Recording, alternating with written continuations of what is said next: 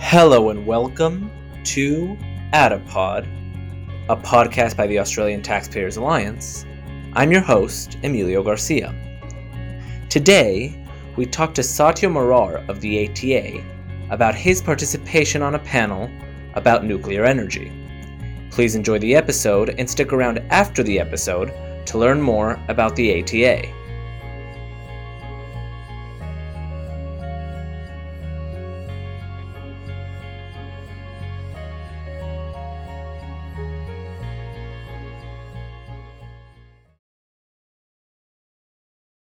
So here we are once again at the Australian Taxpayers Alliance office. I'm here with our policy director, Satya Morar. Before we jump into it, as we know, we're going to have a short episode.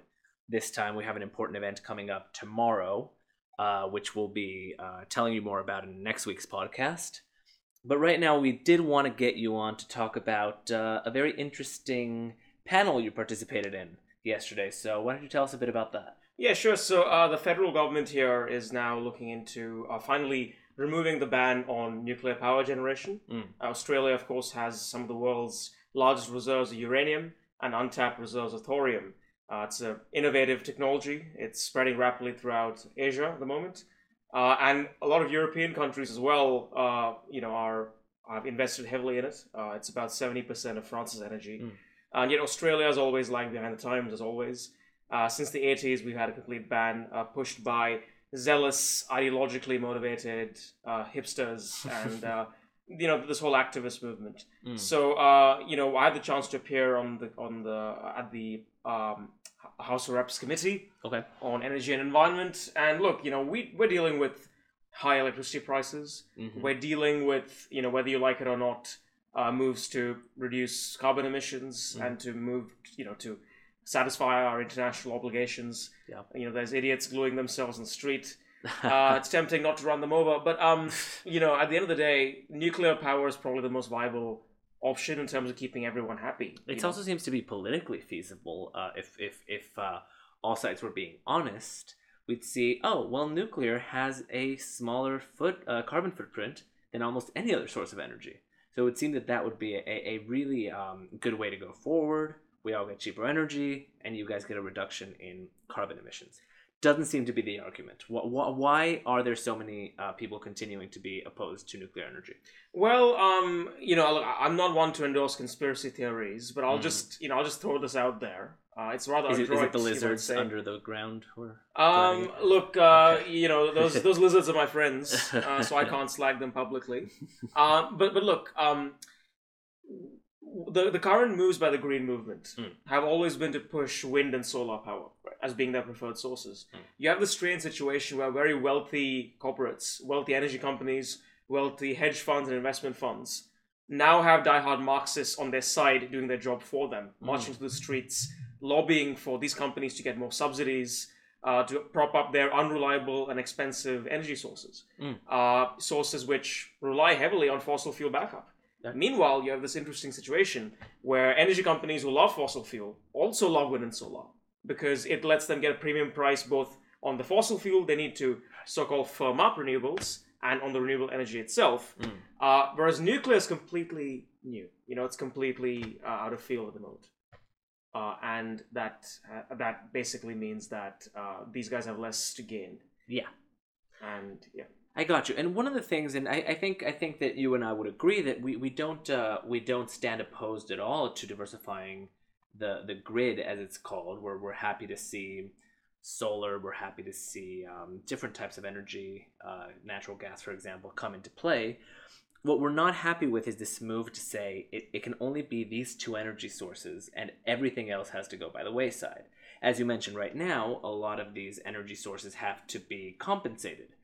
Solar energy is a great example. I think people don't realize that once the sun goes out, that energy isn't stored away anywhere. So it's not like we can take all the energy we produce during the day and keep the lights on during the night. I think that's one of the common misconceptions. So I was wondering what some of the arguments were against nuclear in yesterday's panel, because obviously you had a pretty pro-nuclear. Look, I should point out that the way the panel sessions are conducted, they tend to get people who agree with each other on each panel, and they interview the panel separately. So I got the chance to sit alongside representatives from the Australian Energy Policy Institute, Yep. and some other advocacy groups fighting for legalized nuclear power. Mm-hmm. Now, these guys are by no means, necessarily even from the same side of politics and policy as we are. Right. We simply agree strongly on this issue. Mm. They're coming at it from perspective of,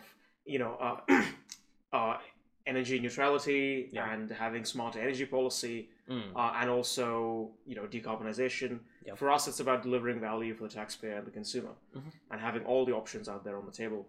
In terms of arguments against, look, a lot of it is hysteria. There are groups who come out raising valid concerns, but then in terms of the magnitude of the concern, they'll overblow it. Right. So, for example, we all care about having safety met. We all care about having waste disposed of safely, and we all care about not having costs run insanely high, as they have in some countries that have tried nuclear. But the answer to these questions is to have the right regulations in place. These guys love to bring up things like, oh, look, in Finland, they have massive delays and it's running over cost to construct plants. In the USA, it costs $10 billion. But these countries aren't the best models. A good model is South Korea. Okay. South Korea, they've been able to construct reactors cost effectively and on time, consistently. They have the right regulations in place, and they're exporting their designs to all sorts of countries. So we have the chance to learn from the best in the world. Right. Yeah, no, for sure. And I think also, that all that is great. For the taxpayer, obviously, what we can see is lower cost. Why is it so much cheaper for the taxpayer to have nuclear as opposed to coal or solar? Look, as things currently stand, nuclear is not as cheap over its life cycle as coal is.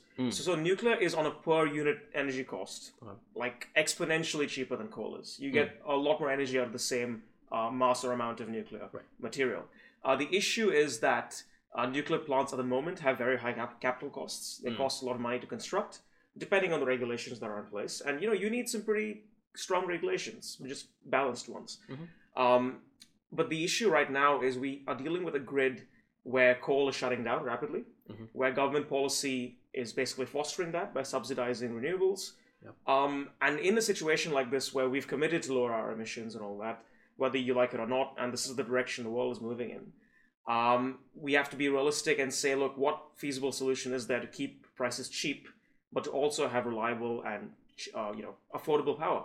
And nuclear is that option. And if you look at countries like Germany and Japan, which have scaled down nuclear in the last 10 years or so, two things have happened.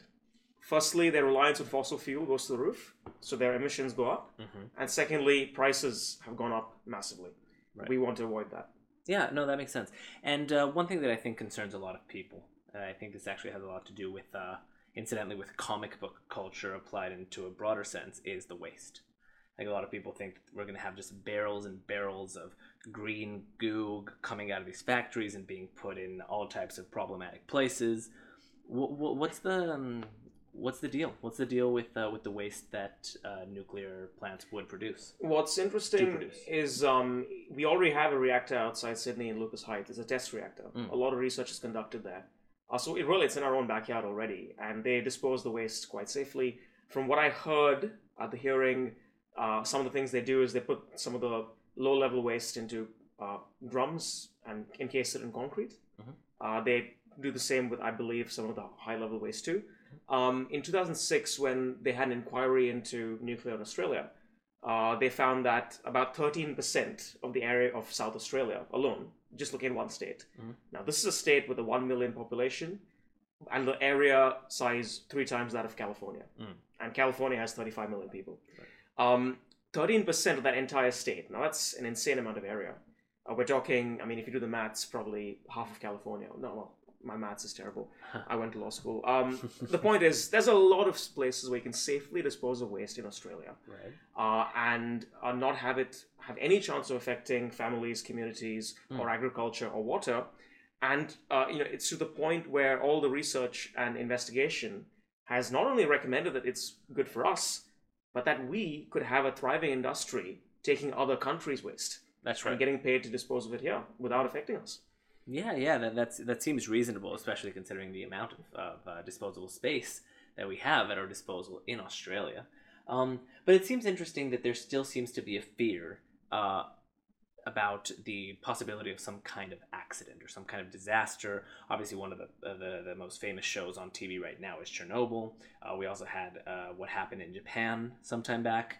And I mean, I would never suggest that this is representative, obviously, of a greater trend, because it isn't, because it actually happens to be 2 blimps. But why don't you talk to that a little bit about the general safety in relation to this fear of some kind of disaster? Sure. So there's this big disconnect between the way things are perceived and what the actual ground objective reality is.